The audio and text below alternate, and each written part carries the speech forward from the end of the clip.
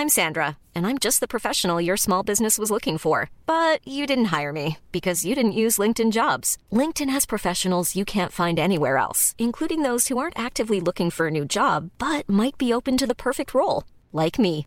In a given month, over 70% of LinkedIn users don't visit other leading job sites. So if you're not looking on LinkedIn, you'll miss out on great candidates like Sandra. Start hiring professionals like a professional. Post your free job on linkedin.com/people today. This episode is brought to you by Podmetrics. Podmetrics is a podcast analytics platform that enables podcasters to see all the relevant data they need to know about their podcast's audience. Sign up now at podmetrics.co and use the referral code Wrestling2XPod. Again, the code Wrestling2XPod.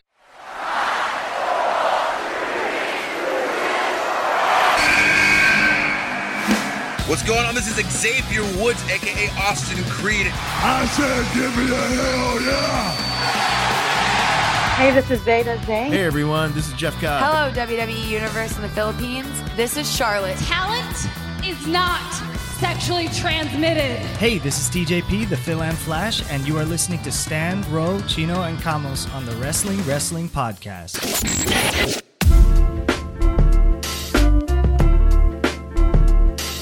You're listening and watching you're watching and listening to the longest running weekly episodic Filipino wrestling podcast. This is the Wrestling Podcast.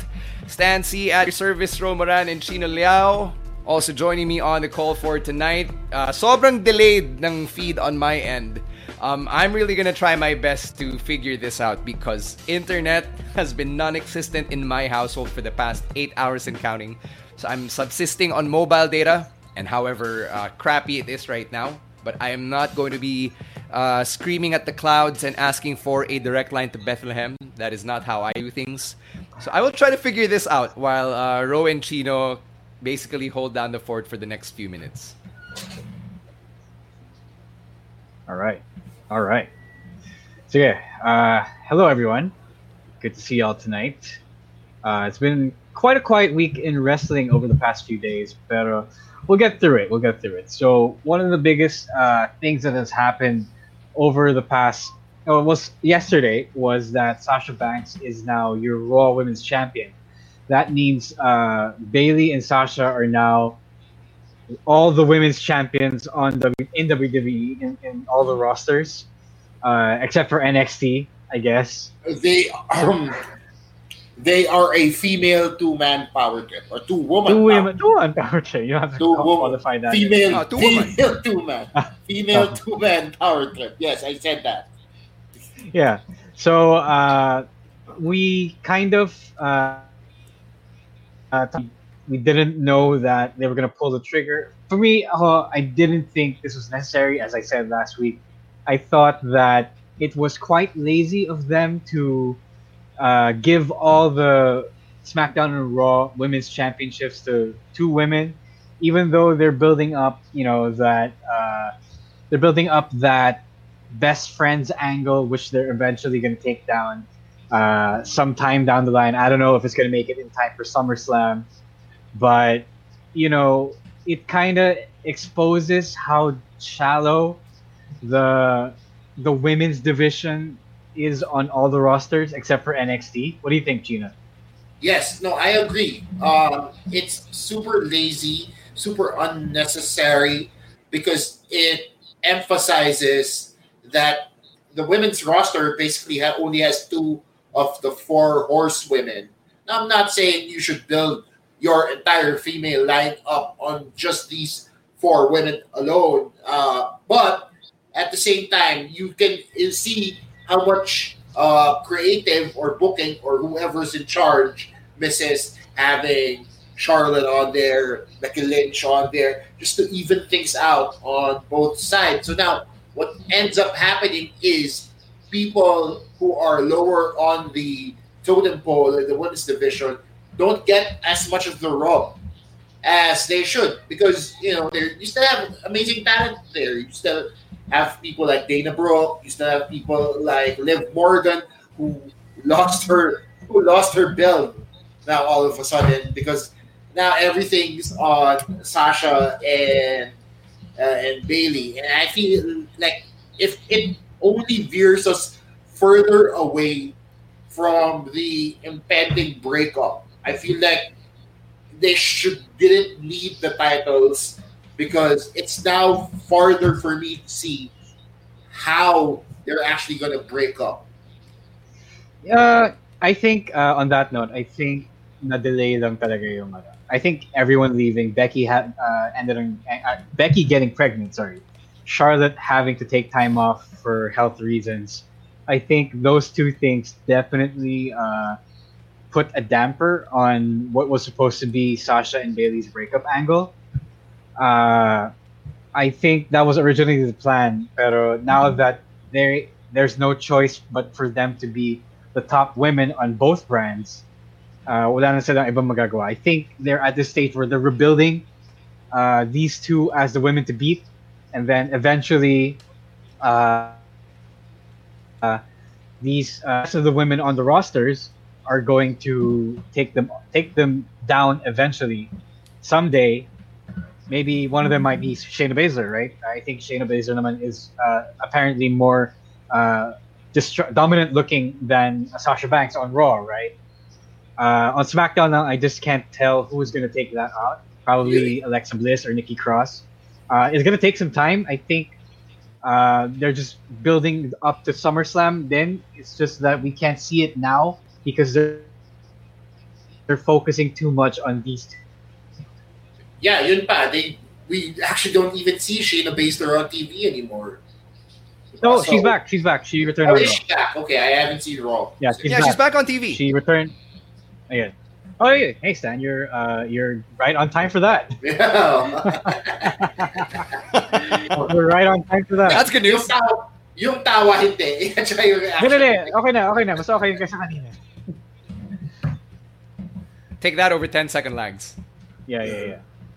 Okay, Mayor says Sasha's now the Raw Women's Champ, Bailey SmackDown Women's Champ, while Women's Tag Team Champ is the two of them. This reminds me of Stone Cold Triple H way back in 2001. Yeah, we mentioned that these two are now the two-woman power trip.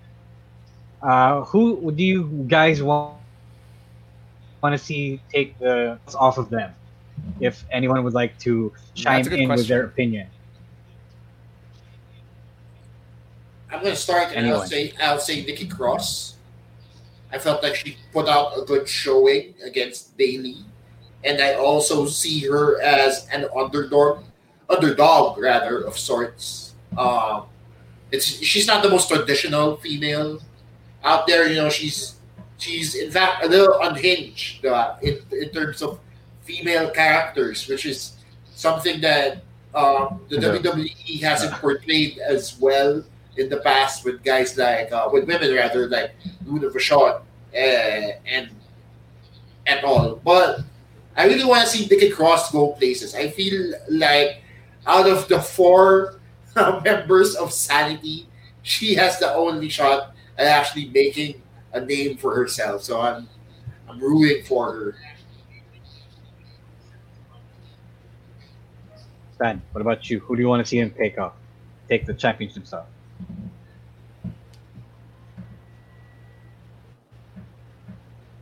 Oof. If it's people are, wait, I think he's about to speak. Wait. Okay. No, I just haven't been saying anything. I was waiting for Chino to finish, so I guess he's done with his point. On my end, I just want a strong babyface to win. Kasi I can see naman yung story that they're trying to pull here. Now, they're trying to make Sasha and Bailey as insufferable and as annoying as possible. And the only real payoff there is to build a babyface that can eventually stand up to them and take the titles off them for that thunderous reaction, with or without a crowd, right? So, I guess Nikki Cross would be a good candidate for SmackDown. For Raw, di ko alam eh. Parang walang strong babyface other than Asuka now that Kairi Sane is gone. But she officially said farewell on social media this week. And Bailey taking her out backstage during the Asuka-Sasha match was basically their way of writing her out. Other than Asuka, I don't really see anyone who's strong enough to rival her. So I don't really know. I'd rather see Shayna Baszler go Brock Lesnar on the Raw Women's Championship. How Brock Lesnar destroyed John Cena a few years back, right? So I think that would be the best way to re-legitimize Shayna Baszler after taking some time off TV. Okay, Jackie brings up one interesting point that I think we should also touch on because we forgot to go over this on our pre-prod discussion, right? So Naomi is a good point to possibly bring down Bailey on SmackDown because she's been getting some groundswell support on social media with the hashtag Naomi deserves better. This real quick because Booker T has gone on record to say that people don't deserve shots or opportunities just because people on social media say so and make a hashtag.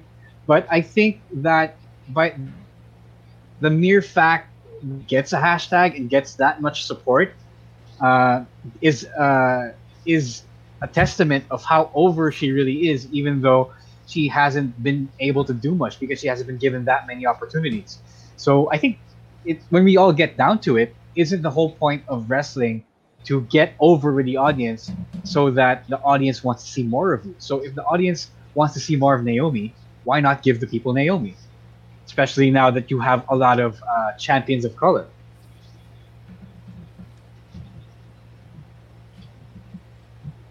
Yeah, no, I totally agree with your point. However, I also can't help but I have my smart glasses on, and I can't help but see this as work from Booker T, as somebody who's just trying to get somebody like Naomi over by putting her down, by making her by telling her these things, by belittling her ability. Because at the same time, it also makes Naomi a legitimate underdog when it comes down to everything.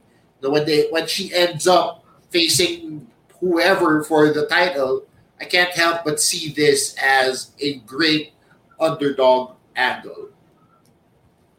Okay, Stan, do you have anything to say about this? Stan actually left because okay. Internet. There we go. No, he's back. There he's back. I'm back. Okay, my thoughts on this are I don't know. I'm really conflicted about what Booker T has to say. Kasi, maybe there is merit to what Chino said na, it could be a work. Na Booker T is playing a heel, pero he's not officially in any capacity with WWE at the moment. So what's the point of doing that on social media? I would rather he do it on official WWE programming for me to accept that as a work. If you're gonna do that on social media, I'm gonna assume na you're doing it as yourself, as Booker T. Huffman. So I think it's not. It doesn't really help. It doesn't help. And especially from a fellow person of color. I don't want to make it about politics or anything, but it's clearly about politics. No, wait, hold on. Wait. I feel like, okay, it's not about, if you end up using the thing to build your character on, then it's definitely helpful for Naomi in the end, because I feel like I can see this, and this might be fantasy booking on my end, but I can see her talking about how people underestimated her, about how people like Booker T counted her out, but how she felt that she was just building off steam from social media. It definitely isn't something to be it isn't something to be overlooked as work, because it's there. The building blocks are there, and it's enough for Naomi to cling on to. I agree that the building blocks are there, but this is WWE we're talking about. And WWE has always been very traditional in its storytelling. Hindi siya yung sasabihin mo na they really go out of their way to step outside of the box. The very few times that they have in terms of their storytelling is because they've been painted in a corner where they had to step out of the box, or where they had to listen to what fans are saying. Daniel Bryan is the best example here. Now, they only really pushed him to the moon and put him in the main event of WrestleMania because the groundswell was so unavoidable, and you couldn't neglect it anymore.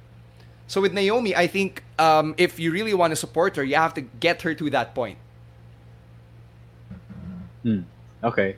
Yeah. Sana nga, they put in more political will behind her. But I think this is the right opportunity to get that going. Kasi it was organic. It wasn't manufactured by anyone at all, other than people who saw Naomi on TV and thought that she was pretty cool. Color this African American woman was supremely talented, is catchy, is one hell of a personality. So if they miss out on that, then it's going to be something they might regret, I would say.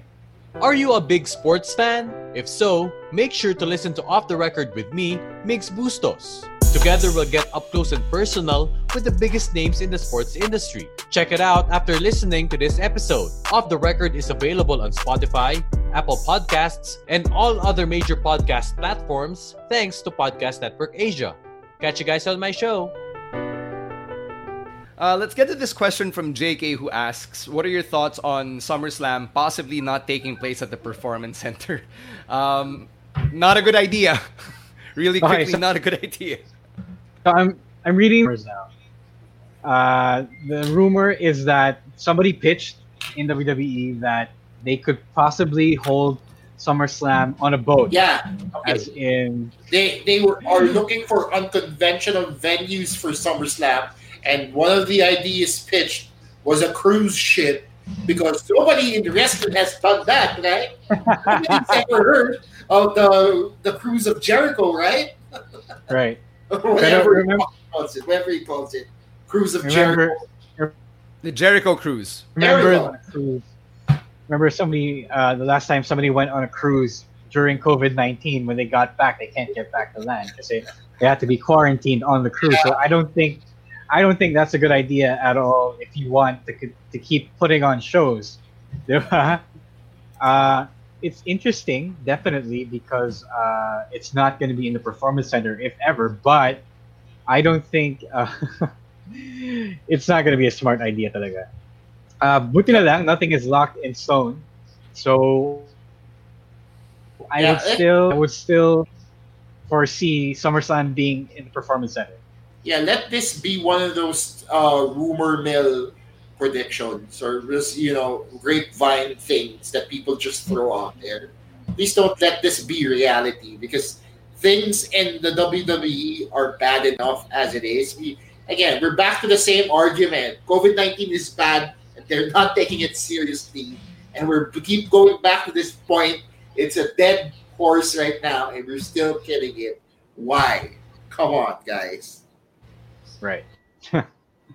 Yeah, you're right. Sobrang weird niya. Anything else you guys want to say about SummerSlam on a boat? Let's transition to talking about the Hurt Business. Right. So the Hurt Business is MVP's new stable. That's what they're calling it. If you think the name is kind of weird, it's just because they want it to sound like they're getting into business. I'm gonna refresh this thing. Yeah. Go. So these three guys are in the Hurt Business. Isn't on it yet. I don't know if he ever will, considering the rumors that said that he might have been turning heel after he won the U.S. Championship. I think that was derailed. Sorry, you cut out. Did you say Apollo? Did you say you cut out? Yeah, I said Apollo Crews. Yeah. Okay, Apollo Crews. He was supposed to be in it, but I think that plan got derailed because he had to get sidelined because of COVID-19, right? So I think the whole Shelton Benjamin joining their way of making up for it. So it's an interesting stable. Definitely we're in a Raw that is dominated by factions. Para tayo in JPW here, it's like Attitude Era Raw. But swirling around the Hurt Business was that they were kind of planning, there are rumors that they were planning to build it as some sort of 2020 Nation of Domination. So if for the kids who don't know what the Nation of Domination is, Chino, do you want to explain the Nation of Domination? Okay, so the Nation of Domination was an African American stable that grew in prominence around the time of the Attitude Era, a little before, I could say. And their founding members were Farouk, Ron Simmons. You also had D'Lo Brown on there as one of the first members. You have, and you can Google these guys. Mark Henry, Hall of Famer Mark Henry was one of the first members of the Nation of Domination, as well as the Godfather, Khalid Mustafa, as he was known, and a little unknown indie talent by the name of The Rock. He also got his start. This guy you might have heard of. He's some dude named Dwayne got his start in the Nation of Domination. So you can see why the WWE wanted to go back to this cash cow. In fact, there were rumors before the New Day became the actual New Day. They talked about this on their podcast too. Before the New Day was the actual New Day, they were sort of trying to be the quote-unquote new Nation of Domination, right? Which isn't really the thing now if you think about the New Day and how aggressive the branding of Nation of Domination was. But, I mean, I can totally understand why they want to keep going back to that. I don't put it below WWE at all. Pero syempre, the rumors are saying that it's being pushed back right now kasi syempre, there are racial tensions in the US. Yeah. It's going to be highly insensitive and tone deaf if they go to that, even if it's BLM, right? Putting together a group of African-American wrestlers and then they end up being heels. But that's not exactly right. A good look. Yeah, especially if they become militant and they become aggressive, right? I can totally see why it would be a bad idea. However, I'm not totally against the idea of the Hurt Business. In fact, I like the name. I like the name. Yeah, I like the Hurt Business. I like it. Angas siya. It sounds a little off, pero once you keep saying it, it sounds cool. What was I gonna say? The whole Nation of Domination business doesn't have to be that way. Kasi what they were doing with some African American wrestlers by having them speak out on their own terms in their own little way, like Keith Lee rocking a BLM jacket and the New Day. The New Day taking a knee. That's okay. That's totally okay. That is the way they should go in those wrestlers of color. Ayun, Stan, all right? Okay, is that better? I'm gonna try my phone. Is this better? Right. My lag ba? I think this is better. Better on your phone. Perfect. It seems better. Yeah. All right. Great. I don't know if it's just me, but can you landscape your video? Pwede naman. Let me try kung kayang ma-landscape. Sige lang. Napaka-waiting naman. Chino, producer ka na ba? No, wala lang. Man, like, I'm ready for you to give your take on the Hurt Business and the Nation of Domination. I love the Hurt Business, dude. Yeah. Yeah, I love the Hurt Business. I think that it's a great idea to have another heel faction. I think it's obvious that I'm very partial towards heel factions for obvious reasons, and I think that I think that the more factions you have there, the more spots and airtime you can give to underutilized players. Shelton Benjamin being a very good example of that. Plus, if you have a heel faction, you need the babyface faction, which means you can give more airtime to other guys like the returning Mustafa Ali. So I think people win all around with acts like the Hurt Business and Ricochet and Friends. So yun, ayoko lang na parang if there's the subtext na the Hurt Business is a group full of people of color and they're bad. So meron siyang, alam mo yun, like there's that subtext. Yun yung ayoko. But other than that, if we can get beyond that, like if they can establish na hindi yung argument na we are bad because we are people of color, but rather we do bad things, therefore we are bad. If they can establish that, then I think we'll be in a good place. No, that's what they're doing naman. Kaya they're holding off of making it a Black Power angle kasi if the Hurt Business is still heel, and that's not gonna end up looking good for any of them other guy. But I'm actually, now that you mentioned it, I almost forgot to mention. Just call them My Tears Ricochet for now. I like the idea that they're getting TV time by opposing the Hurt Business, and that the Hurt Business they possess 2 of the mid-card championships on Raw. Raw is getting some good mid-card stories right now, and I'm all for it. Para na silang mid-card mafia. Yeah. Which is interesting because MVP was a part of that, right? Yeah. You main event Mafia in that was- TNA? They were called the Beatdown Clan. That was a Beatdown Clan. Okay, there we go. I confused my TNA stables. Yeah. Tsaka di ba may pangalan si ano? They have a name for Ricochet and Friends. I know. They have a name. I can't wait. What is it? No, they don't have a name. No. Wala pa yata kasi kakasali pa lang ni Mustafa Ali last week eh. So, Ricochet and Cedric Alexander's team are called the Two Fly Crew. There we go. Okay. But I don't know. Because two, as in the number two, pero dahil tatlo na sila, I don't know. Are they the Three Fly Crew now? I don't know. We don't know. Pwede. Wala pa silang pangalan. So we'll just have to Our truth better give that stable his blessing. All right. What else do we have on the docket for tonight? We got to talk about New Japan since we already alluded to them earlier, diba? With the whole faction, emergence of factions main roster. I was watching New Japan over the weekend because they had a show, and I even went out of my way to catch yung Young Lions Collision or whatever that US based show is called. Lions Collision.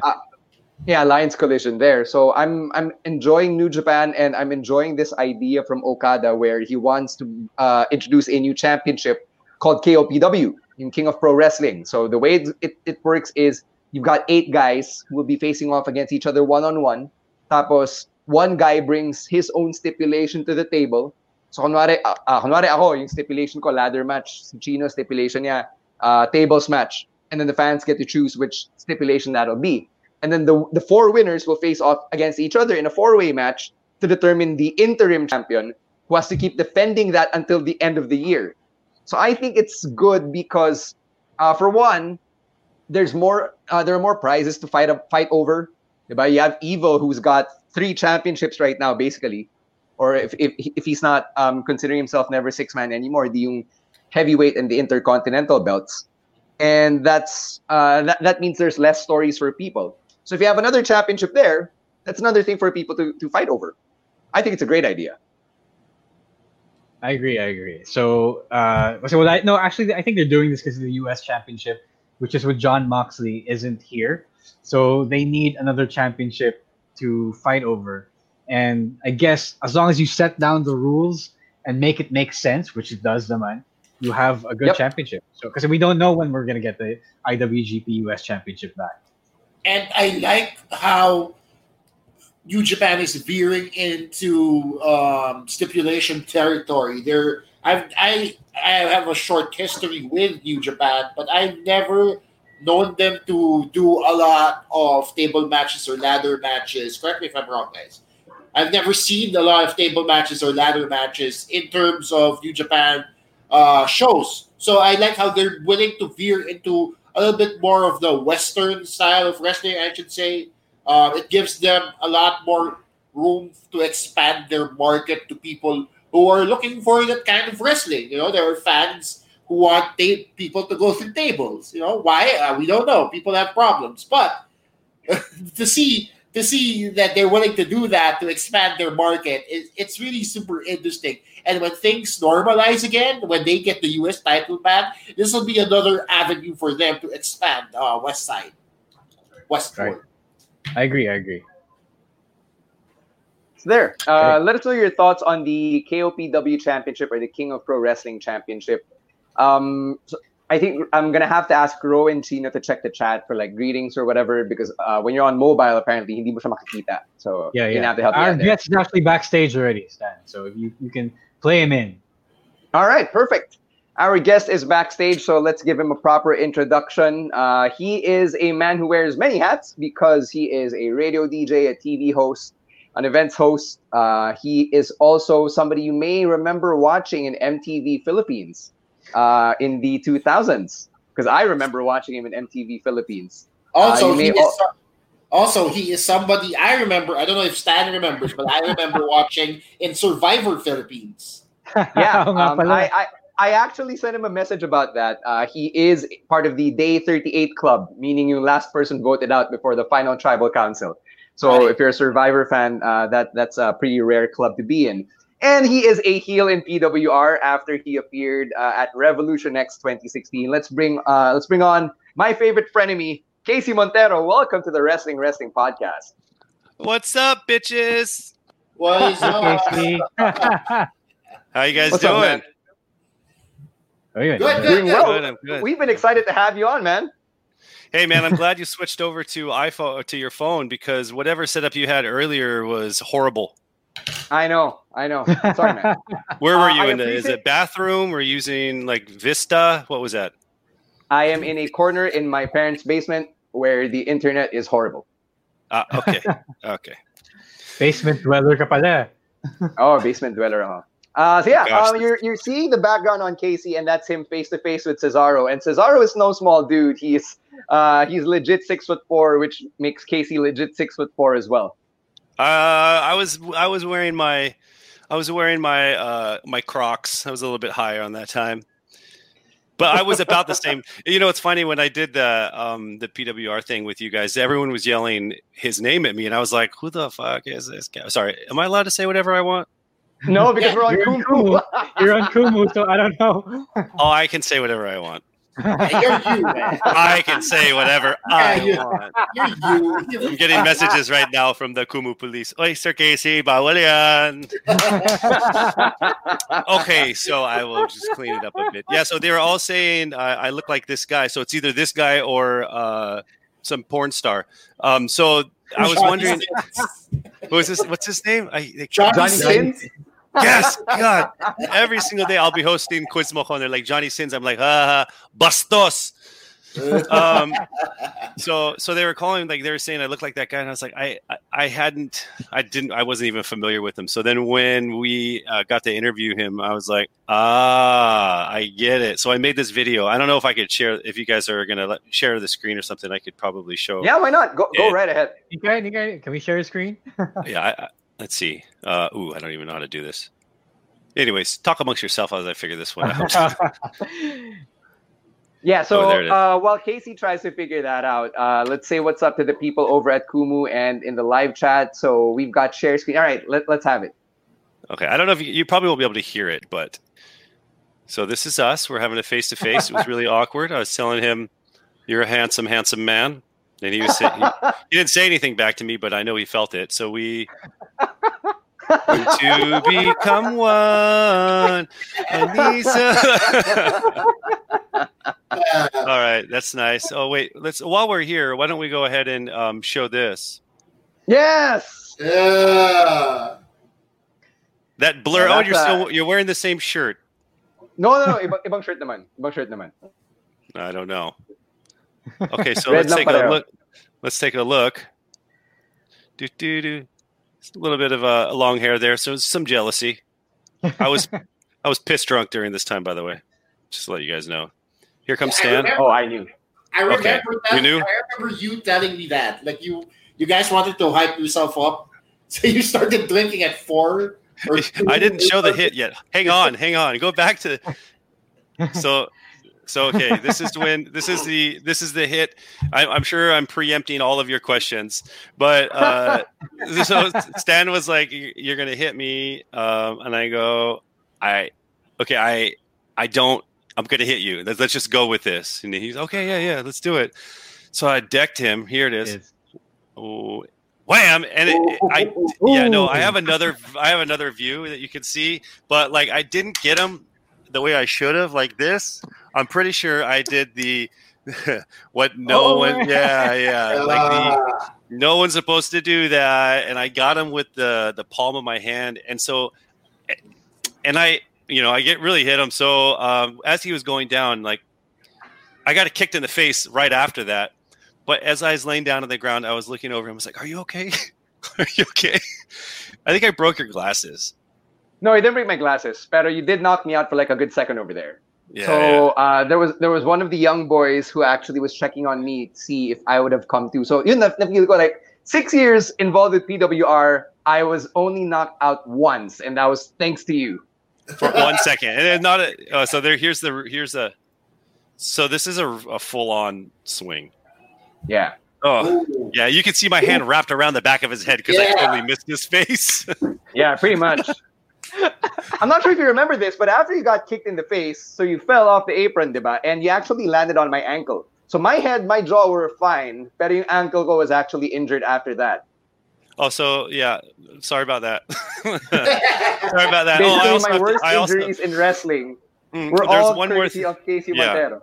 Well, there's one thing I also did to you at the very end, and I didn't mean to do it. Like I dropped the mic. I think it landed right on you. I dropped the mic because I was one of those moments like, yeah, that's right. And I dropped the mic and it like landed on your chest or something. I'm like, those mics are not light. And it hit you. And I was like, oh, God, sell it. Oh, man. Okay. There you go. See, all this time, I thought it was just a punch. Pero ang dami pa nangyari kay Stan. Oh, man. Yeah, that was an iconic moment. Yeah, and I was like, you guys are really professional there because I was trying to make everybody drink with me and nobody wanted to because I was like, I'm the wrestler. I got decked in the face. I'm Mickey Rourke. Like I'm going for it. Like I'm going WWF. Okay, not E. I'm going back days. Like real, just wild. I'm trying to because I'm that old, right? Because I'm as old as Hulk Hogan. So like I'm not as old as him, but like I want to live in those times. So I was like, come on, guys, let's drink. And everyone's like, this is a professional thing that we're doing here. And I'm like, I don't get it. Let's drink. So I drank a whole bottle of Jim Beam by myself and forgot what I was doing. It was a great time, though. Right. So yeah, let's backtrack. Let's start from there because that's always a fun story to tell, and we never really got to tell everything on the podcast. Yes. So let's talk about you getting involved with PWR. I think it was Rohit Tarani, the former director of programming from Fox, who first pitched the idea. Now, what if there was a crossover between Fox and PWR? And then I'm not sure if it was you or Rohit who brought up the idea and said, yeah, let's get Casey involved. How did you feel when your name was suddenly thrown into the mix? Well, so yeah, we were doing Fox, the GOAT, and you guys were doing your show. So like, I think it was just the natural thing to do for shows to cross promote. And so we're a sports show. You're a sports show. So, put us together. And I've been a big fan growing up with wrestling in the States. To obviously, I didn't follow it as much as like in the recent, maybe 5 or 6 years. But being like, hey, can you do this wrestling show? Maybe we'll throw you in the ring. And I was like, this is like a little boy's dream coming true. So yes, let's do it. It was really cool. Plus, I was like super like yoked and very big at that time. So I was like, I want to throw stuff. It happened to be Stan.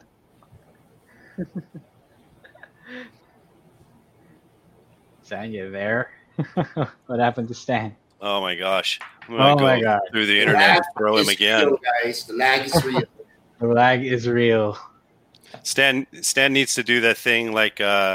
You got to go to, since he's on his cell phone, he has to like, go look for a signal. You're legit what? Yeah, almost worked. So I guess I'll ask the question. Yeah. He's not in here. So you said that you were a fan of wrestling back when you were growing up. Can you name some of your favorites from back then? Do you still remember? Oh my gosh. It's the classics, right? So I used to go to matches often. Like my dad would bring me to matches. Like he would bring me to WWF matches, and then he'd bring me to watch Bigfoot, like monster truck stuff. So like it was the whole cycle. So it was Hulk Hogan, it was Andre, it was the Iron Sheik, it was Georgie Animal Steel, it was the Junkyard Dog, it was Coco Beware, it was like the legends of wrestling. It was Nikolai Volkov, it was. Jimmy, what's his name? The Flying Burrito. It was was that Snuka or Santana or Jimmy? Jimmy Snuka. Yeah. It was Mankind was he seems like he's been around forever as someone. Whether it's Mankind or whoever else he's going. And, when he came to the Philippines, I interviewed him for MTV, and I interviewed him, but I didn't talk to him. I was a puppet, and I interviewed Sako. So it was literally me and him and just talking puppets, and I never acknowledged him at all. and I wasn't there either. So it was just my puppet and his Sako, and we were just talking. So yeah, all the classics are my favorite. And then I guess you would move to. I liked WCW as well. I liked when Sting was there. I liked the Four Horsemen. I liked Lex Luger. All those guys. I even like Glow. Wow. Wow. Yeah, nobody else knows what Glow, like Kumu. Actually, the people on Kumu are like, ano pa tong wrestling? Right. We get great feedback from the guys who listen to us on Kumu. Some of the guys from our regular Facebook page have figured out how to get to us on Kumu, and a lot of us are wondering. A lot of us wonder if you still keep up with wrestling now as an adult professional. I can't say that I really do because, well, one, I don't have TV, and like I would usually just watch it on whatever channel it was playing, and so like, yeah, I haven't been able to keep up. So like right now, you would probably name a whole bunch of people. I didn't even know this guy. Right. Yeah. But I knew who he was with. He was with the Big Show. So like those guys, I know. I wouldn't know who's the champion right now, or even what it's called. Yeah, right. They keep changing the names of those too. Yeah. I mean, you guys were talking about was it Kings of whatever? Like King of Pro Wrestling. It sounds so great. That's in Japan. That's in Japan. Yes. What country is the most into wrestling? Is it Japan? That's a good question. I think you can't really quantify it because each, like a lot of the wrestling countries have their own culture. So the U.S. definitely has its own because it all started there. And Japan is really into wrestling on their own right. Like they treat it as a legit sport over there. So it's hard to say for sure. And then Europe as a region also has its own thing, right? Yeah. Don't forget Mexico. Yeah, Mexico. Yeah. Ayun, there, Stan is back. It's different. It's different styles of wrestling, I should say, going on in different parts of the world. So there really isn't one unique mecca for wrestling. I feel that Japan, though, like as the Japanese culture, they've done it like with so much respect, like right, and like in America, you could have like Jake the Snake Roberts wrestling for crack in a silo, like that really happened. You won't find that in Japan. Or wrestling for half a bottle of vodka, right, and a slice of pizza or something. And I feel that like Trump's America has made it worse. Yikes. What's up, boomers? My name is Angelo, and I'm bringing you the podcast that no one asked for and that no one wants, Usapan Retro. Here at Usapan Retro, we cover all the retro news from video games, anime, comic books, manga, toys, and other otaku news from the Philippines. Please check out our live streams live on the Kumu app every Saturday at 5 p.m. Be sure to check us out on Spotify, YouTube, Instagram, and Facebook. Just look up Usapan Retro. I would say go check out our TikTok, but you know what? Boomers don't TikTok. Usapan Retro, we out.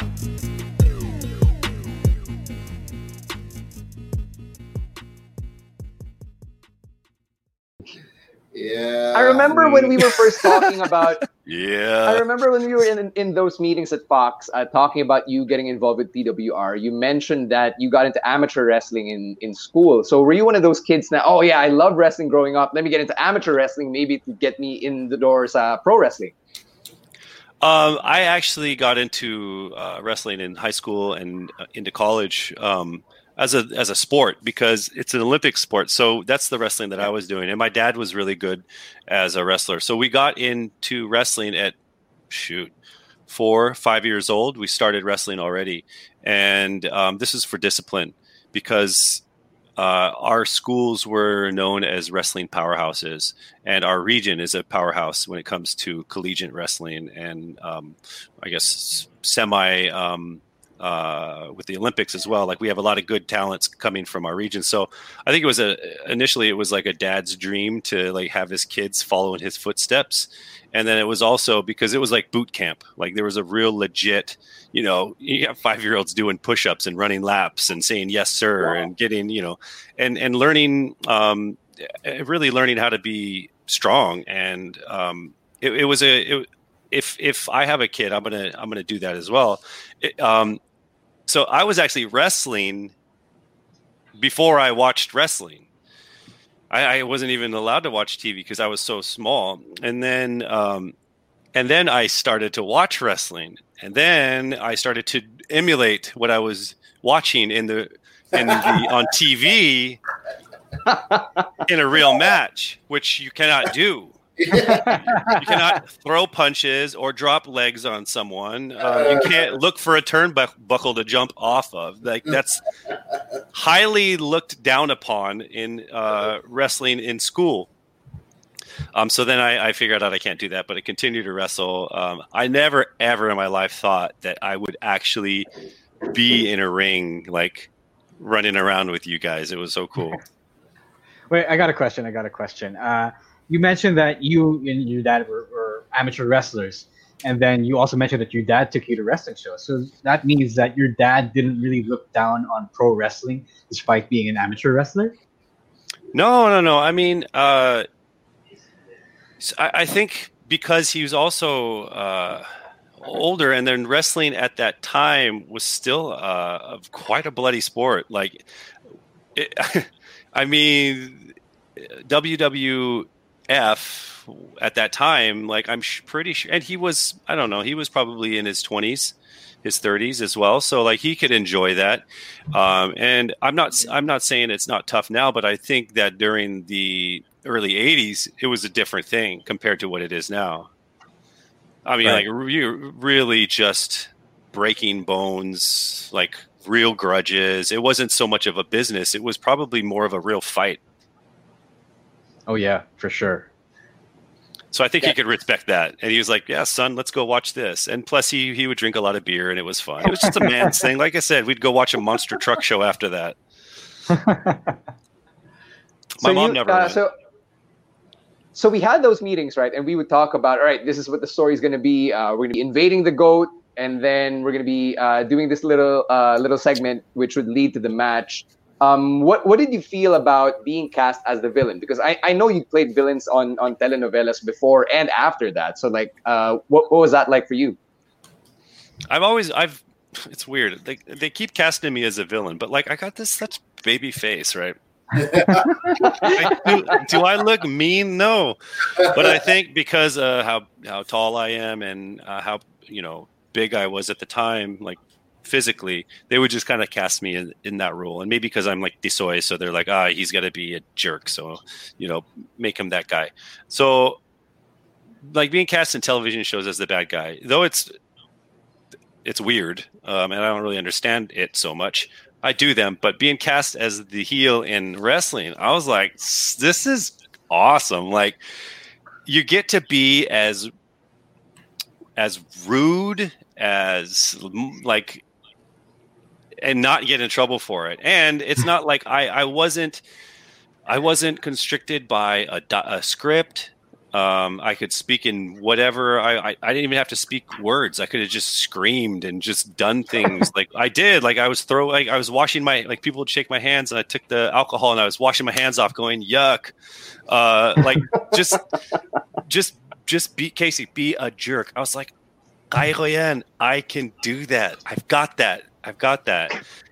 And so much that I'm pretty sure that Stan said, maybe you don't have to be so much of a jerk. Like, I remember you messaged me. You're like, Case, I think we're gonna have to pull back some of the rhetoric you were saying, because I was, first of all, I was a bit tipsy, and then I took the 15 seconds of fame that you gave me and I ran with it, and I was like, all right, I'm gonna be as mean as possible and pull out all the stereotypes about whatever is happening here and just throw them out there. Though I'm a huge fan. I mean, I can also say that the stereotypes kind of fit me as well. But it was so cool. I don't think I could do it again because unless you want me to do it again.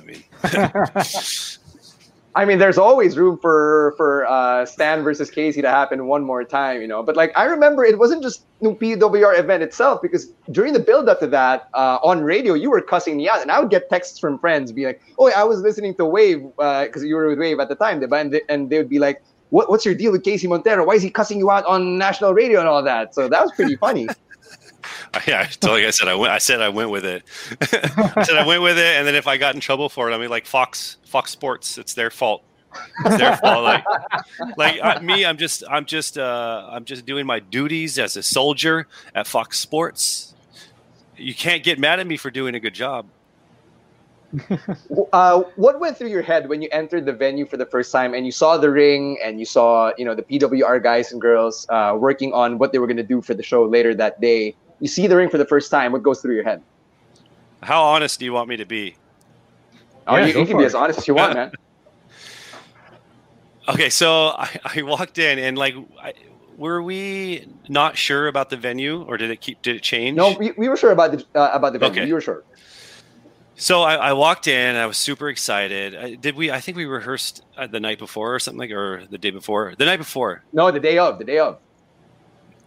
Okay, the day of. Maybe I was drunk then too. So the day of, and for all the people who are listening, I mean, there's just a small amount of rehearsal. Everything else is just, you know, on the fly. People ad lib and do their stuff. But like, again, I don't want to let the magic out. But so we were there, and I saw some friends. I saw Red, and I was like, Red, what? You're a wrestler? And so then. And I looked at the place, and there's no aircon. I don't think any of the chairs were set up.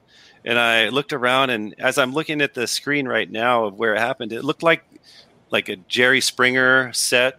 Like you can see the audience, right? And like everyone's just kind of sitting there. And then I just really didn't know what to expect. So when I saw the people there, and I was like, okay, this is cool. And then we kind of did a little bit of run through what was going to happen. And then I continued to just kind of get into the moment of what was going on. I was still very clueless about what was going to happen. I had a lot of questions. I said, like, what happens if I end up over here and this guy ends up over here, which did end up happening. So I missed a lot of things that were supposed to happen. But then, like, when the audience showed up, and then it was like, Casey, your job is to just piss them off. And I was like, damn, this is so cool. And so then I really just jumped into it. So, like, again, when the audience popped up, it's like really when I turned things on. And I was so nervous. I was so nervous, though. Yeah, I was going to ask about that because, you've been a public figure for the better part of 2 decades. Like, do you still get nervous? And I mean, you answered it already. Yeah, I mean, I get nervous in general. Usually when I host a show, I usually get nervous. Right after the first opening, then I'm fine. Like, it's the welcome.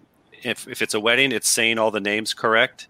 And then after that, then I'm totally fine. So for this, though, it was, do I know what I'm doing? I've never done anything like this. Like hosting, I can always find my way around the room or what it is I'm doing, but this is so new to me. And I was in a room where everybody was better at it than me, and that's not normal for me. Usually if I'm hosting, I'm probably the better or one of the only people on the stage that is supposed to do it.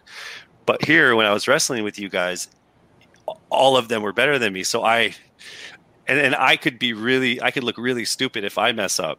So I was quite nervous.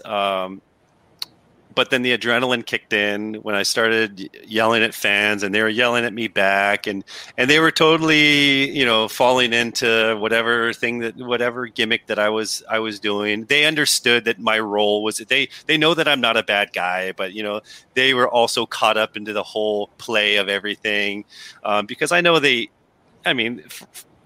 there for themselves to be entertained as well. So they interacted and they yelled at me as well. And I was flipping them off and they were flipping me off. And then afterwards we're taking photos and we're just having a good time. So, I mean, it was a one of a kind experience.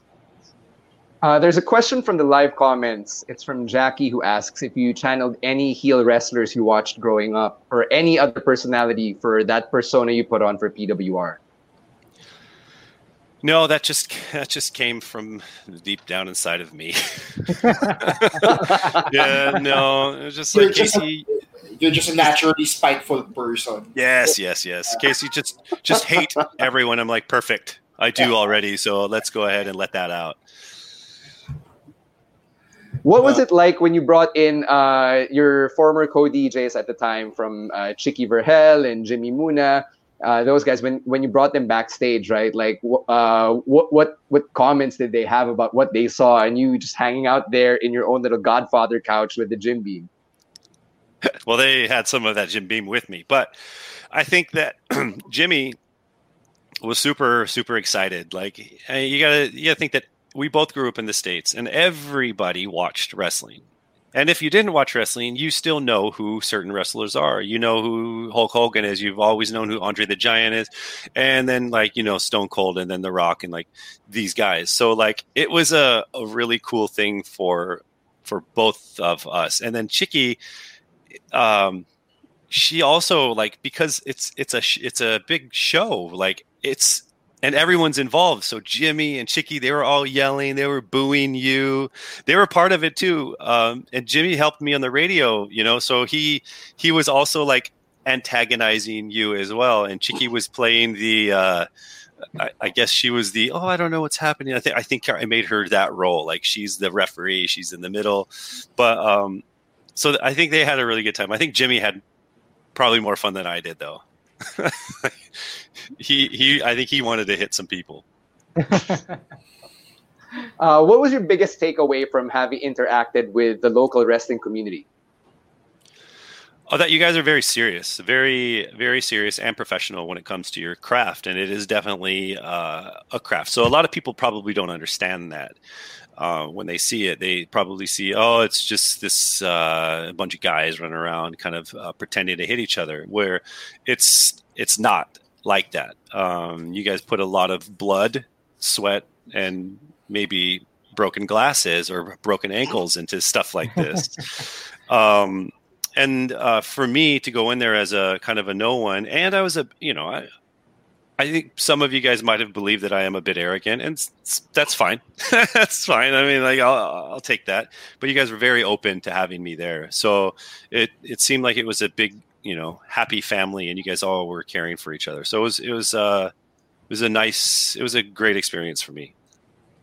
I remember I was asking you, I think the week of the show, hey, what song are you going to be using? Tas kinukulit kita, and you weren't replying, right? I was like, fuck, crap, how, what are we going to play for him when he makes his entrance? And on the day of, you were like, oh yeah, just play Rage Against the Machine. Like, did you consciously think of a particular song, or was that just the first song that came to your head? Well, it was going to be Justin Bieber with Baby, but I don't think that it was going to really push the persona very well. Sorry, piss people off. Yeah, can I just say that if you did play Baby, you'd be so over as a heel. People they're liquor on you like that. Like, you wanted to go back into WWF, play Baby on the loudspeakers in a PWF. All right, I'll take it. I'll make sure I do that. So I think Rage is just something like I've always just kind of stuck to the memories of the past, right? So Rage is not a new song. So, and I think I used to listen to that whenever I would get ready for any type of sports event.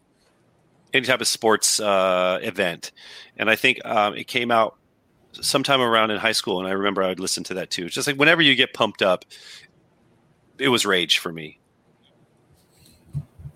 All right. So we haven't seen you in the local wrestling community since, and you, aside from, I guess, the WWE events, when you would just randomly pop up, kind of like that Cesaro meet and greet where you and I ran into each other. So, how do you find yourself in these spaces where, like you say you don't follow the current product, and then suddenly, you're there at the press events and all that? Well, sometimes I feel a bit, like I feel almost bad that I'm there, and like I'm taking the slot of someone who probably deserves it more than me, because, like, let's say if what's his name? Cesaro. Right? Like, I bet you, like, the real wrestling guys are like, oh, God, why? Really? And so, like, here I am, you know, the guy who actually had to do research on him is interviewing him, where I know that you guys, Stan, were you able to interview him? Yeah, I was. Okay, so if you didn't, now imagine that, right? Like, you guys you were wrestling gods, and you can't talk to him, and then they just send some guy who doesn't really know anything about this particular guy. So, but you know, Big Show was there, so like I've been a fan of his for a long time, or not even really a fan, but I just have known of him for a long time. So I think it's really, for me, I was like, it's super cool that I can meet these guys.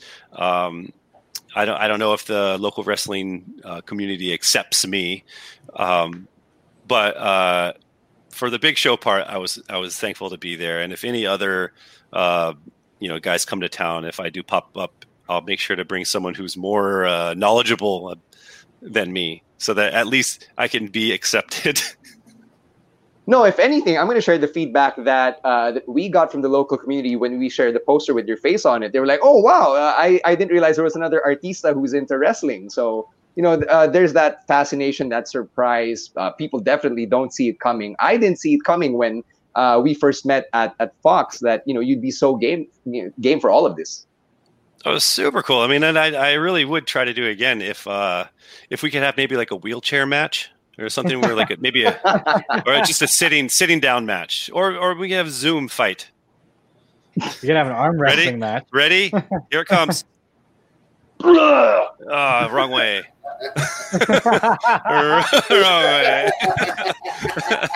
We got to rehearse that. But on that note, since you mentioned like match types, so let's try to tap into that inner wrestling fan of yours as a kid. What was your favorite match type? Like the ladder matches, or the hardcore matches, or just straight up brawls? Did you ever have any favorites? I think I like the cage matches the most.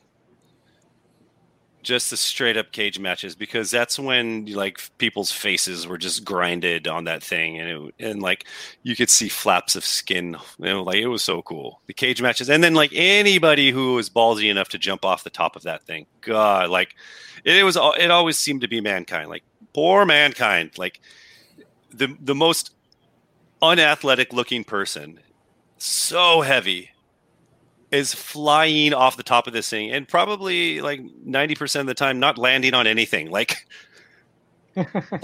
damn. So it was those ones, and I think I always liked tag team matches for some reason, because you always have that one guy who comes out of the corner. It's the drama getting to the corner, like, oh, I can't reach, and clearly you can reach, or the guy holding the rope. All you need to do is take a step, which you can, but like they're not supposed to touch yet, right? Like the rope is like this long, but they're here, but their hands are like so close. I'm like, bro, just reach. So then when they tag, that guy comes flying in, and then the other guy is in there, and he's like, no. like you didn't see the tag about to happen. Like, no, it's super fun. It was super fun. And then like the cheating, because like, and how the refs can't see one of the team members like pull a freaking chair from underneath the mat, and how did the chair get there in the first place? Those ones were really, really cool. As somebody who works with the mic a lot, did you ever take any inspiration from the stuff you heard wrestlers say? Like a common answer we'd get is like, oh yeah, I channel The Rock sometimes, or Hulk Hogan when he does that thing toward his ears. Like, did that ever happen for you? I think that when I watched The Rock and Stone Cold, those guys they command the mic so well. And Rock, like, is like a legend. Like the way and how fast he can be, his ad libs, his command of the microphone and audience is very, very strong. And Stone Cold as well, but not as strong as The Rock. So when it comes to like, I guess, mic control and crowd control, those guys really, really, really got it. And yeah, I could say that certain things that The Rock does, even during the PWR match, and if you asked me earlier if there was anybody I kind of studied, it was a bit of The Rock, because I wanted to come off as smart. Mm-hmm. Don't know if that happened. I just kind of came off as a dick. Which is it was I supposed to do though. So you mentioned how wrestling influences your mic persona. When you were on Survivor Philippines, did an element of wrestling go into your Survivor game?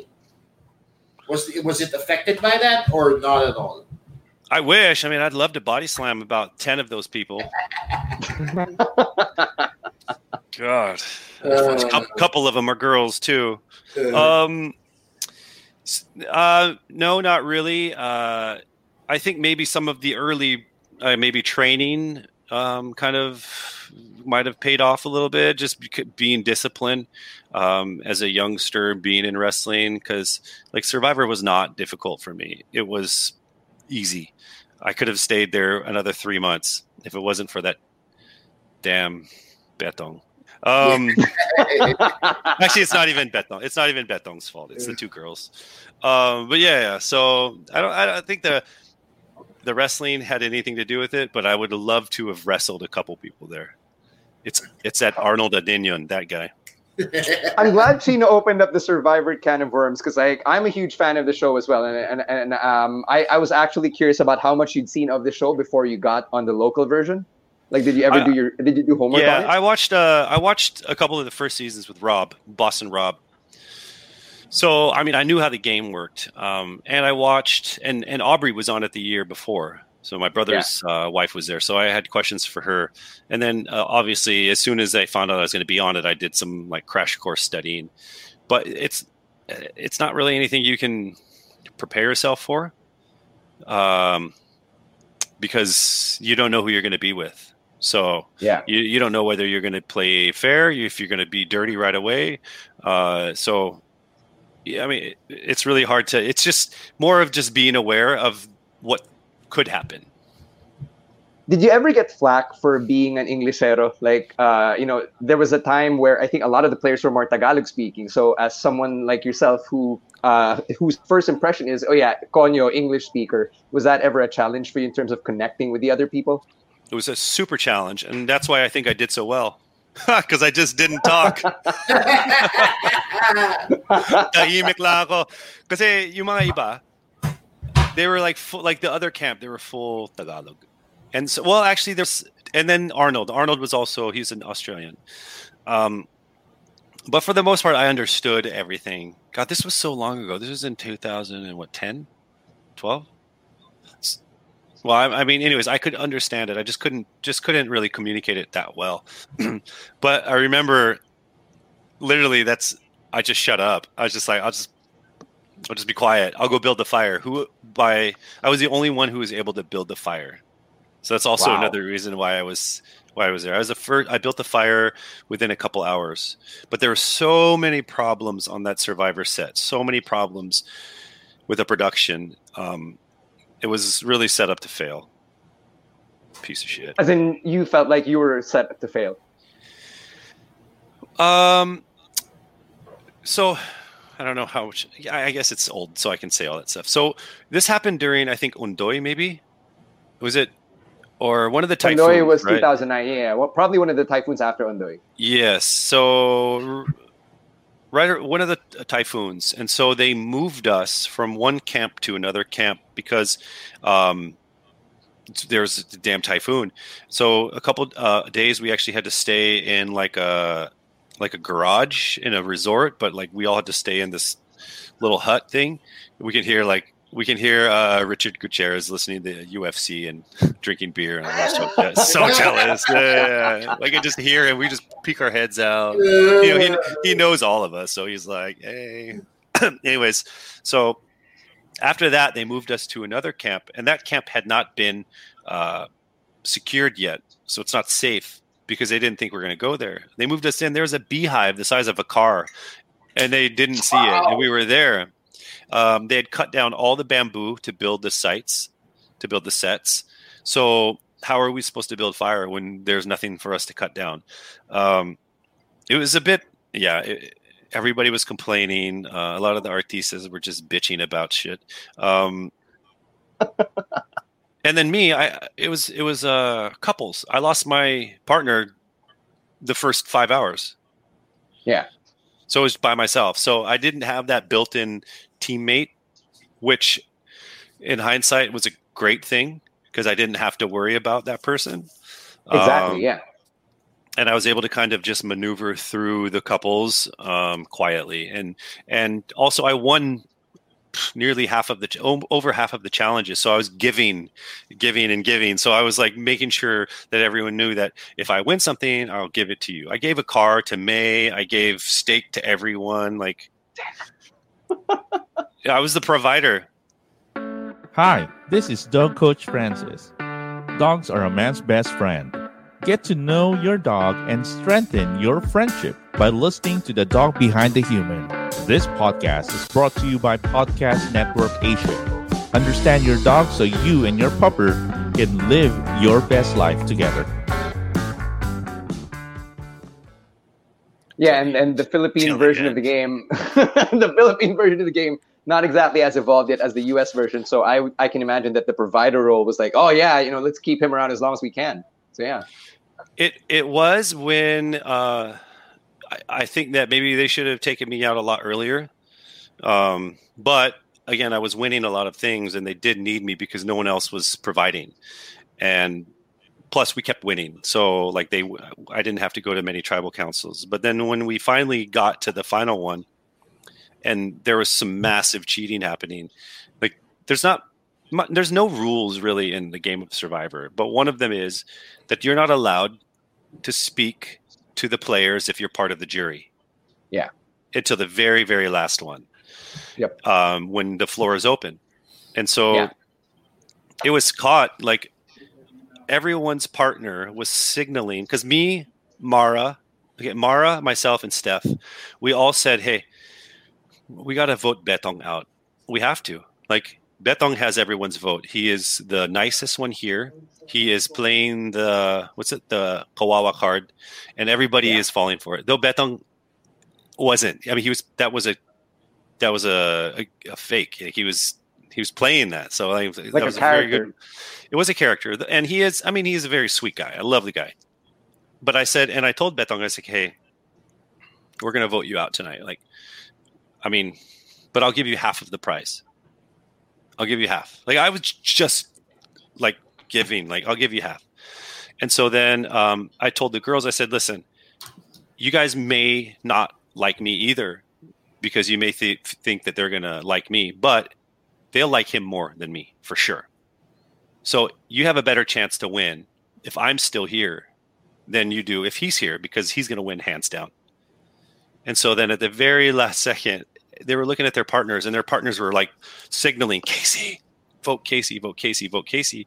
And I'm looking at this. I'm like, hey guys, you're not supposed to do this. And so Chard caught it a couple of times. He's like, Gino, stop doing that. Da, da, da, da, da. And then eventually the votes came in and they voted me out. And then they had to stop the game. They called England. They called Mark Burnett. They called everybody. Like, What do we do? What do we do? Like, this happened. And so they said, well, you can't have a revote. If you have a revote, the same thing is going to happen. Yeah. Because the idea is there already, and they're going to go with that. So I just had to go out. And then, so when I left, and the real reason why everyone voted me out was because Arnold, the volcano, he was telling everybody in the jury house that I'm the reason why the other people were there. Like, I got them out. The real reason was because Mara, the other girl in the game, and Arnold were partners. Or actually, they weren't partners. They were in love or something. They fell in love on the island, and they're going to split the money. They were going to split the money. So he told everybody. He poisoned the whole jury house to make their partners vote for me to get me out. And he lied to them and said that I was the reason why they were voted out before. So when I arrived in the jury house, pissed off as I should be, I sat down, and each one of the jury members, the past people, they all thought that I voted them out somehow. And so they walked up to me and they were like, so I think we have to talk about something. And I was like, sorry, what? what do you guys want to talk about? You voted us out. And I was like, that's some real bullshit. I said, you voted you out. You voted this guy. He voted him out. You voted him out. And I voted you out because you tried to vote me out. And they were like, oh. And then they all apologized. They all apologized. And I even got all of the girls, the two girls, Steph and Mara, I got them to admit that they changed their vote because of the jury. So like super robbed. And then GMA lost the license. I don't know if that's why, but that was the last year. Yeah, that was the last season, the one you were on? Yeah, it was last season on GMA. I remember this being in the news because I watched Survivor religiously, and this was when I found out they were coming out with a local version. That was great, right? So I paid attention to all 3 or 4 seasons of it, and I remember that part where Casey calls out the jury tampering that happened, I suppose, right? And it became a big deal, right? I remember when you said Mark Burnett. I remember seeing a news article on GMA, on 24 Horas of all places, like right next to politics. The showbiz news was Casey Montero accuses Survivor of tampering. It's ridiculous. It got so insane. And then now that you mentioned how the jury confronted you after you got voted out, I want to see the Ponderosa episode on just that. Because the way you describe it is so... It's so juicy, man. And GMA said, "Hey, do you think maybe you could not talk about this?" And I said, "I'm open for some hush money. Send it to me. Here's my bank account. Like, I'll take it. But if you're not gonna, I'm not gonna be quiet about this. So either you should say this. You should be upfront about this." And they did. They didn't say all of it, but they did show the cheating. But they didn't really. They didn't do anything to fix it. Damn, I'm sorry. But I was like, I can just remember. I sat down. I was like, oh, so pissed off. And like the first thing I was just chowing down fudgy bars because that's the first thing you got in the judge. And then they all they walked over with their arms folded, like the light was swinging, like the interrogation was going to start. And they're like, so, and I'm like, yeah, motherfucker, what? And they're like, so we're here because of you. And I'm like, what? And I'm just looking at all of them. I'm like, I remember you voted this guy out. It was your idea to get this guy out, this guy. And I'm like, what have you been What have you been told here? I was so upset. I'm so upset. And then so you weren't even the mastermind. You weren't like the strategist who plotted everybody's downfall. I saw everything, but in the jury house, I couldn't talk to those people. So, and there was no reason for them to tamper the game anyway. So like, why would I pay attention? I played a very fair game. I was nice to everybody. I didn't piss anybody off. I pissed off maybe one person, which I didn't need that person's vote, but apparently looks like I did because he's the one who just killed it for me. So I played a good game. I didn't backstab anybody. Stabbed them right in the front. They knew it was coming. Here's a question: if somebody were to I don't think about it very much, do I? Only took you 10 years, Case. Only took you 10 years. Yeah, it's 10 years. All right, last Survivor question before we move on to China's game. If hypothetically a tall guy that was also 6 feet tall, who was called Conyo Englishero, were to play Survivor, how do you best play a game like yours where you fade into the background? Because that's how you described your game. How do you best fade into the background? Just be real quiet. Like even during the games, right? I'd win, but I wouldn't celebrate. I wouldn't rub it in anyone's face. Like a couple of the other guys, they were winning. They were like, yeah! And I'm like, I'd win. I'm like, okay, good job, guys. Like I'm really tired and hungry. Like, but I'm celebrating inside, and then making sure that if you do win, to try to spread the wealth across. Like I gave focus. I gave my winnings to every single person. Yeah. So I was super, super nice to everybody. All right. I'm gonna make notes of that. I'm gonna keep note of that. Okay. Let's throw it to Chino. Lose your hair first. Already on my way there, brother. Yeah, let's throw it to Chino. He's got a game that he prepared. He does this every week for our guests. So this week, what's on deck, Chino? What's the game for Casey? All right. Okay, since 2 of the 4 of us work or have worked for a hip hop station, and since wrestling and hip hop kind of go hand in hand, like a lot of rappers pay tribute to wrestlers and lyrics, I am going to be listing lyrics from rap songs with the wrestlers in them. I'm going to give you the title of the song and the artist or artists, and I'm going to read out the lyric, and all you have to do is name me the wrestler that or personality mentioned in the lyric. Right? Sound good? Okay. It's pretty easy. Some of these are pretty self-explanatory. Chino, your games are never easy. They're all very convoluted. No, you know what's funny? I also, I've worked at radio stations for the past however long. I don't listen to music. It's so weird. This is the perfect game for you. Okay. Our first lyric comes from Lil Wayne featuring Drake and Kid Kid. The song is called Stunt Hard. And the lyric goes, yeah, but I ain't stunting these hoes. I've been pimping since blank was NWO.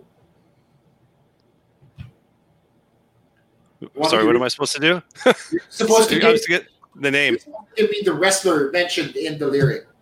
Okay? Let me read it. Let me read it again. Okay. Yeah, but I ain't stunting these gardening tools. I've been pimping since blank, that's 2 names, was NWO. Hulk Hogan? There we go. You get 1 point. God, he's not even an old NWO member. Yeah, but it works, right? So you see, I was looking for the rhyme word with ho. Yeah. Tool. Okay. Our next lyric comes from Soulja Boy and his song Goku. Goku from Dragon Ball. All right? So the lyric goes, hollering out like, woo, blank, swag, I look like Vince McMahon. Ric Flair. There we go. All right. Yeah. Casey now has 2 points. 3 more to go. I wrote down 5 things here. Okay. This one comes from Method Man and his song Blackout. I'm scorching hot but stone cold like blank. Steve Austin. That's the easiest one. Yeah. I know the song actually because it's old. All right. Okay. Yeah, perfect. All right. It's the easiest one. Let's up the difficulty a bit, and go with this one from Fabulous featuring Joe Budden and a bunch of other people. The song is called "This Is Family," and the lyric actually comes from Joe Budden. So he says, "It's real talk. Shaved ninjas couldn't get a tan from me. Because I get in that ring with that blank money." Of course, he didn't say ninjas. It's a PG show. Read it again. It's real talk. Shade ninjas couldn't get a tan from me. Because I get in that ring. Ted DiBiase. No, it's not Ted DiBiase. It would have worked.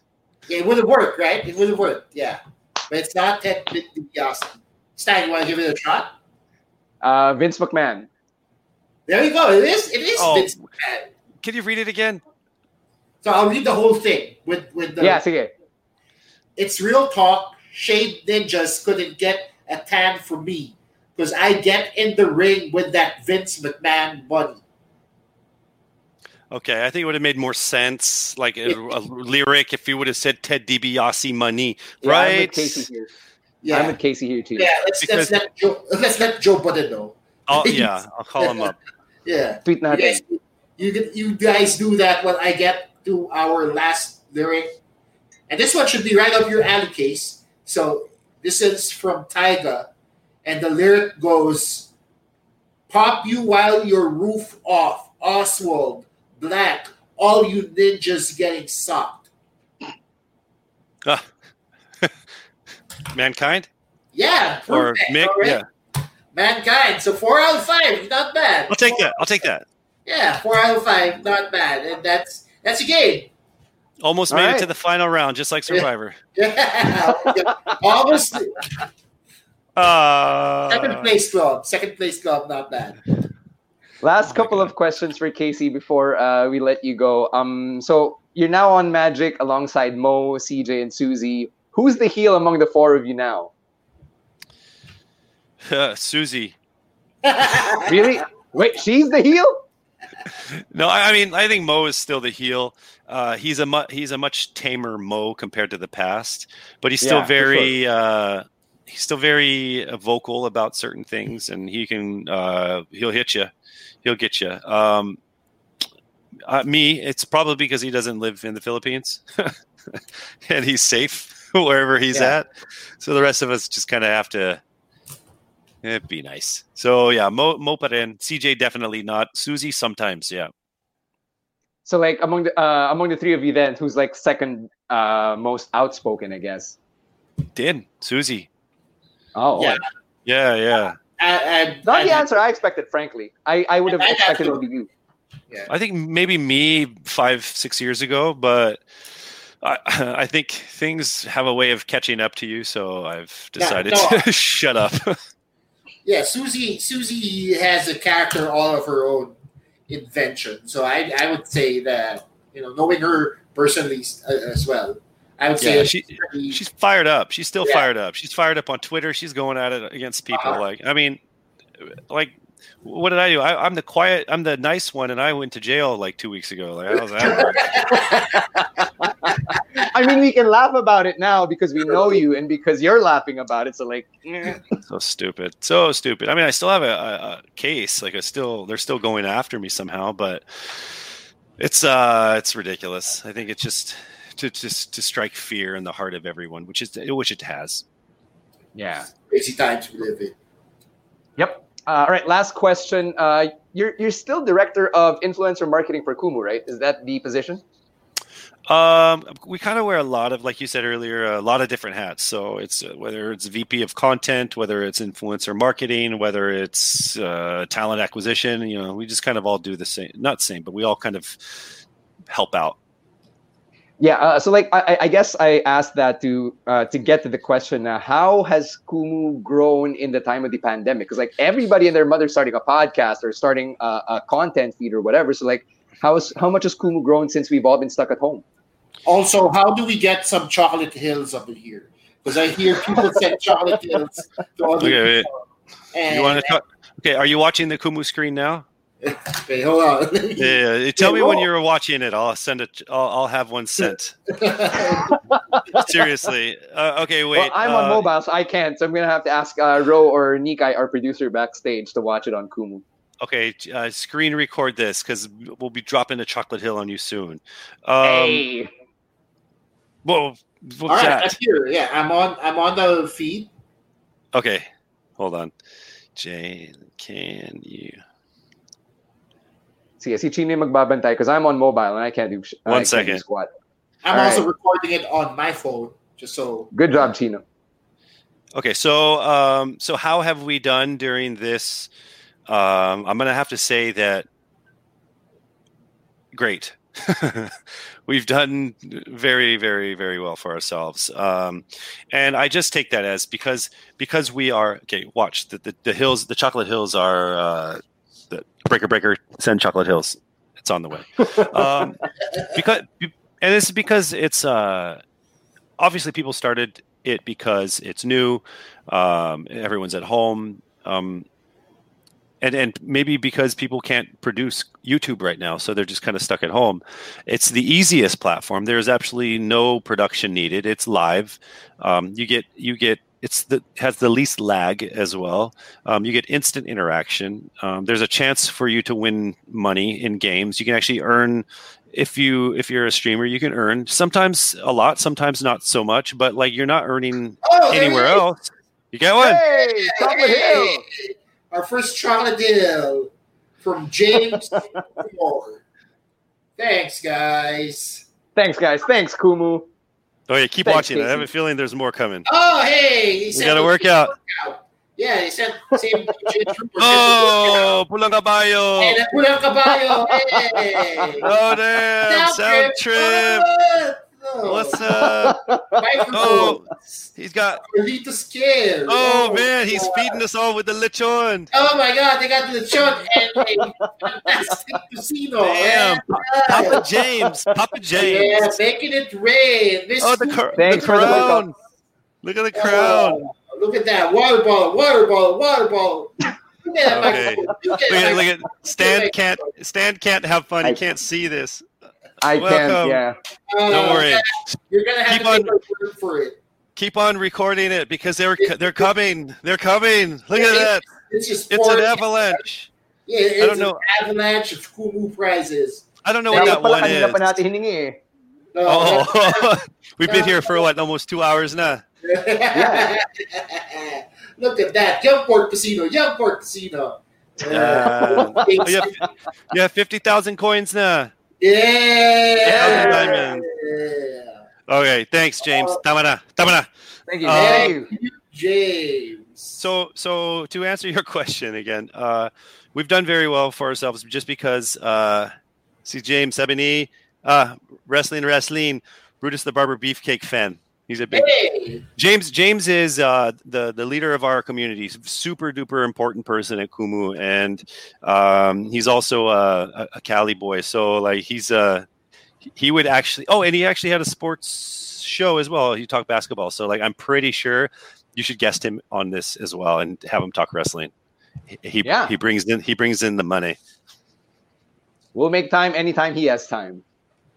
Okay. All right. So anyways, back to Kumu. So yeah, we've done very well. Just I think because again, it's a new platform. We've got a lot of people to try it, and I think what happens is it could be overwhelming when they first look at it because there's all kinds of things flying on the screen. There's just it's new, right? Just as Facebook and Instagram and any other social media platform was kind of daunting when you first look at it. But I think as soon as you spend maybe a day on it, then you totally get it. I mean, it's not that hard to understand after that. And then, like I said, you get that live engagement, and there is an aspect where you can earn money. But for the most part, I feel that people are on Kumu because they actually have real, authentic connections with people. And so there's people on here that will never, ever, ever earn a peso, but they're here every single day and they're talking with their friends. They're group chatting with 10 people. They're checking in from Dubai to see how the Philippines is. That's their window back into the motherland. So yeah, we have a lot of new people on the app. A lot of celebrities are moving our way. A lot of influencers. ABS obviously just shut down, so they're looking for an outlet as well. But I think for the most part, it's just a lot of new non-celebrities on Kumu who have discovered like this is a great place and a very safe place. Like I'm a partner at Kumu and I can't even say a bad word, but it's a very safe place for people to express themselves. Yeah, I'm just happy that there's a partnership now between Kumu and Podcast Network Asia. So thanks for putting us over, and we love the partnership. So yeah, thanks for all the good work that you guys do, especially in the time of the pandemic where we just need as many distractions, I guess, and as many productive things to do as we can find. Yeah, so I mean, during the pandemic, we've also been we haven't been off air, I guess, so to speak, since this whole thing. We've been shooting. I've been shooting from this room, doing the game shows every single day. We're trying to find ways for people to earn from home.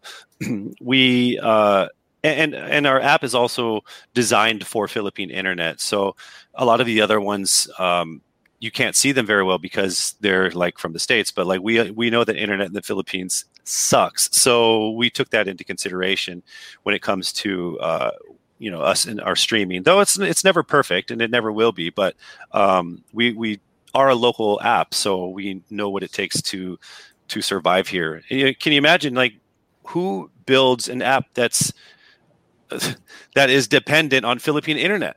That's crazy. Yeah. We did, but yeah, and we're doing good, and it was so many more things that we're doing this year. We haven't stopped, so like we're just really, really, really happy that everyone's having a good time on Kumu. Yeah, and where else can you get free Tocino, right? naman. What else can we give you guys? How about a song request, Chino? You're up. There it is. I said, what are you gonna sing? Rage Against the Machine. No, I just wanted to end on that note because it really it's kind of changed the game, diba? As a lot of us are trying to find our voice then and trying to find like productive outlets, especially during this time. So thank you to you guys for the work that you do, and thanks Casey for making time for us. I had a lot of fun just shooting the breeze with you, and getting to know you a little bit better, even though we're all so far away. Yeah, and I'm glad you're in Wave. Yeah, thanks. Thanks. Took your spot. Well, yeah. And I'm pretty sure I messaged Sarge a long time ago, or I didn't, but eventually you found your way there. So, yes, you did take my spot, actually. And you guys kept one of my segments. Did we? Yes. What was it? Is that actually after no. We'll figure it out. After Chicky left, I think Chicky was able to hold on to it. I think it was something about the news. Headlines. Yeah. You guys kept doing that. I can't believe we were able to do that. Oh my God. Oh, you weren't the first, and you're definitely not the last, brother. Oh Jesus. All right. Yeah. So there, Casey Montero on the Wrestling Podcast. Casey, thanks so much, man. Thanks for spending time with us here on the show. And where can people find you on Kumu and on the rest of social media? Just at Casey Montero. Of course, I do have Magic 89.9. We do live as well. We're also on Kumu. Magic is Facebook, all those other crappy apps. But Kumu is definitely where you find me. Usually just lurking in other people's. Like I stalk a lot, so you can find me bouncing around the app. All right. Thanks, Casey. Have a good one, and all the best in with everything going on. Looking forward to you hitting me again. Hey, anytime. I'm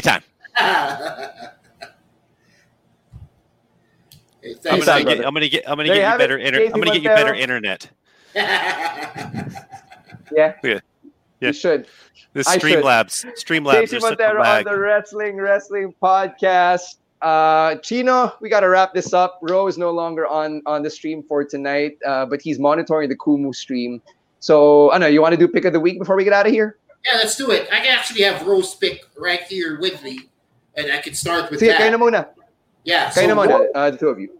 Yeah, so Ro says his pick of the week goes to the Fatal 4-Way from SmackDown to determine the new number one contender to AJ Styles. That's his pick. Why? I don't know. I haven't seen SmackDown. Okay? So I didn't do my homework. Fine. Whatever. My pick of the week actually goes to NXT. You pick anything from NXT this week, I guarantee you will not be disappointed. If I had to pick something out from NXT this week, it would be Beth Phoenix cracking and Bea Virgil. No, not really. It would be Bronson Reed versus Johnny Gargano versus who's the third guy in that match? Roderick Strong. Triple threat for a slot at the North American title ladder match in NXT TakeOver 30. Great match. All right, and I'm going to close it out with an NXT pick as well. So I'm going to pick Karrion Kross versus Dominik Dijakovic. Great A storytelling as well, especially nung lumabas si Keith Lee. You saw the drama that they were building towards with Keith Lee wanting to throw the towel in, Dijakovic resisting, and then Karrion Kross finishing off Dijakovic and how it really affected Keith Lee. So it was great storytelling for everybody all around. It's very Rocky, that whole spot. Yeah. If you remember Rocky 3, where Rocky had to face Ivan Drago. Yep. I love it. Yeah. So yeah, if you're a WWE fan and you're tired of Raw and SmackDown, NXT is definitely the place to be. Right? So that brings tonight's stream and this week's episode of the podcast to an end. Thank you to everybody who hung out. Thanks to Casey Montero, to James of Kumu, everybody that showed us love and kept us company over the last hour and 40 plus minutes and change. Keep following us, please, on Facebook. It is facebook.com/wrestling podcast. On Twitter, it is at Wrestling2XPod. Instagram, same handle as Facebook. Kumu, it is at WrestlingPod. Keep following us, and we're actually excited for our next few guests because if you think that the hashtag Road to Batista already peaked with the likes of Senator Bam, Jake Cuenca, Casey Montero, then, you know, the itchy worms, we've got more up our sleeve. Yun na lang. That's what we're gonna say. We've got more up our sleeve, all right? So on behalf of Ro Moran, who's managing Kumu right now, Chino, Raf Camus, who you should send some love to, by the way, because you know, things just aren't all that pleasant right now. Twitter. Yeah, at Caveman Cams on Twitter and Instagram. Send him love over there, man. And as for me, it's at _StanC. You know, on behalf of all of us, thank you so much for hanging out with us, and we'll catch you again on Wednesday. Stay tuned to the page this weekend because that's when we'll announce next week's guest. All right. So this episode is in the books. Wrestling Podcast out. Peace. Have a great Wednesday night. Bye-bye.